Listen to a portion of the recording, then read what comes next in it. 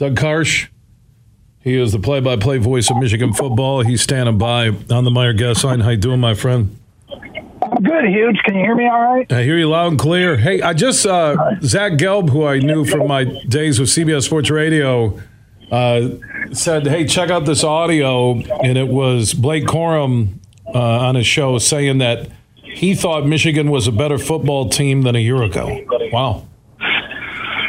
Well, I mean, you hope your players think that they're always getting better, but I don't know how we can know that just yet. Potentially they could be, but, you know, they've played a schedule that some might deem light. So, he could be right, but I suppose that's how you want your players to think, right? Yeah, where do you think they are better than last year? Just right now, I know we don't have any gauge game, and Maryland will get us towards gauge status on Saturday. We'll get to that game in a minute, but just your visual from being there last year on the sidelines, Doug, now doing play-by-play with Jansen in the booth. Where is this team better than Michigan football a year ago? Great question. And I don't know that that's a tough one to answer. Maybe the linebacker position. I think Junior Colson has a chance to be an All-American, but not there yet. What else do we have here? Maybe the safety position, because Rod Moore is a true coach in the secondary. I mean, the stories that they've told about his dedication to watching film and sniffing out plays before they happen are kind of becoming stuff of legend for a kid that's only started like 7-8 games, because he kind of came on midway through last year. Maybe the wide receiver position, because they've got virtually all their major contributors back with another year of experience. But I gave you a lot of maybes, didn't I? That isn't exactly the hottest take in the world, is it? No, but the maybes are based on the competition 3 games. And like I said, Maryland's not a world beater.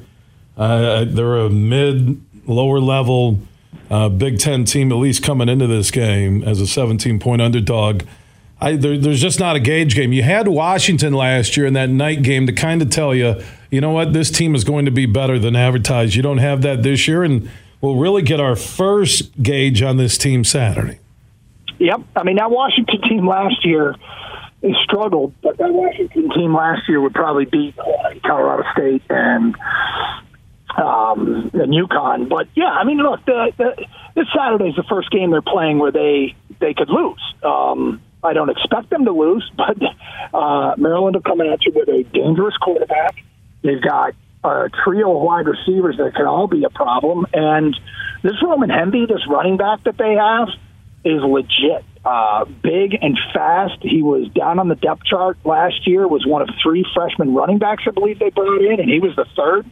And he just kept getting better and better and better. Now when you see him, he's big and he's got speed. So now defensively, I mean, they didn't get off the field last week. They allowed SMU to run 91 offensive plays. And just for a comparison's sake, Rod Moore, who I just mentioned, has played 94 plays all year. Maryland's defense was on the field for 91 plays. They weren't getting off the field.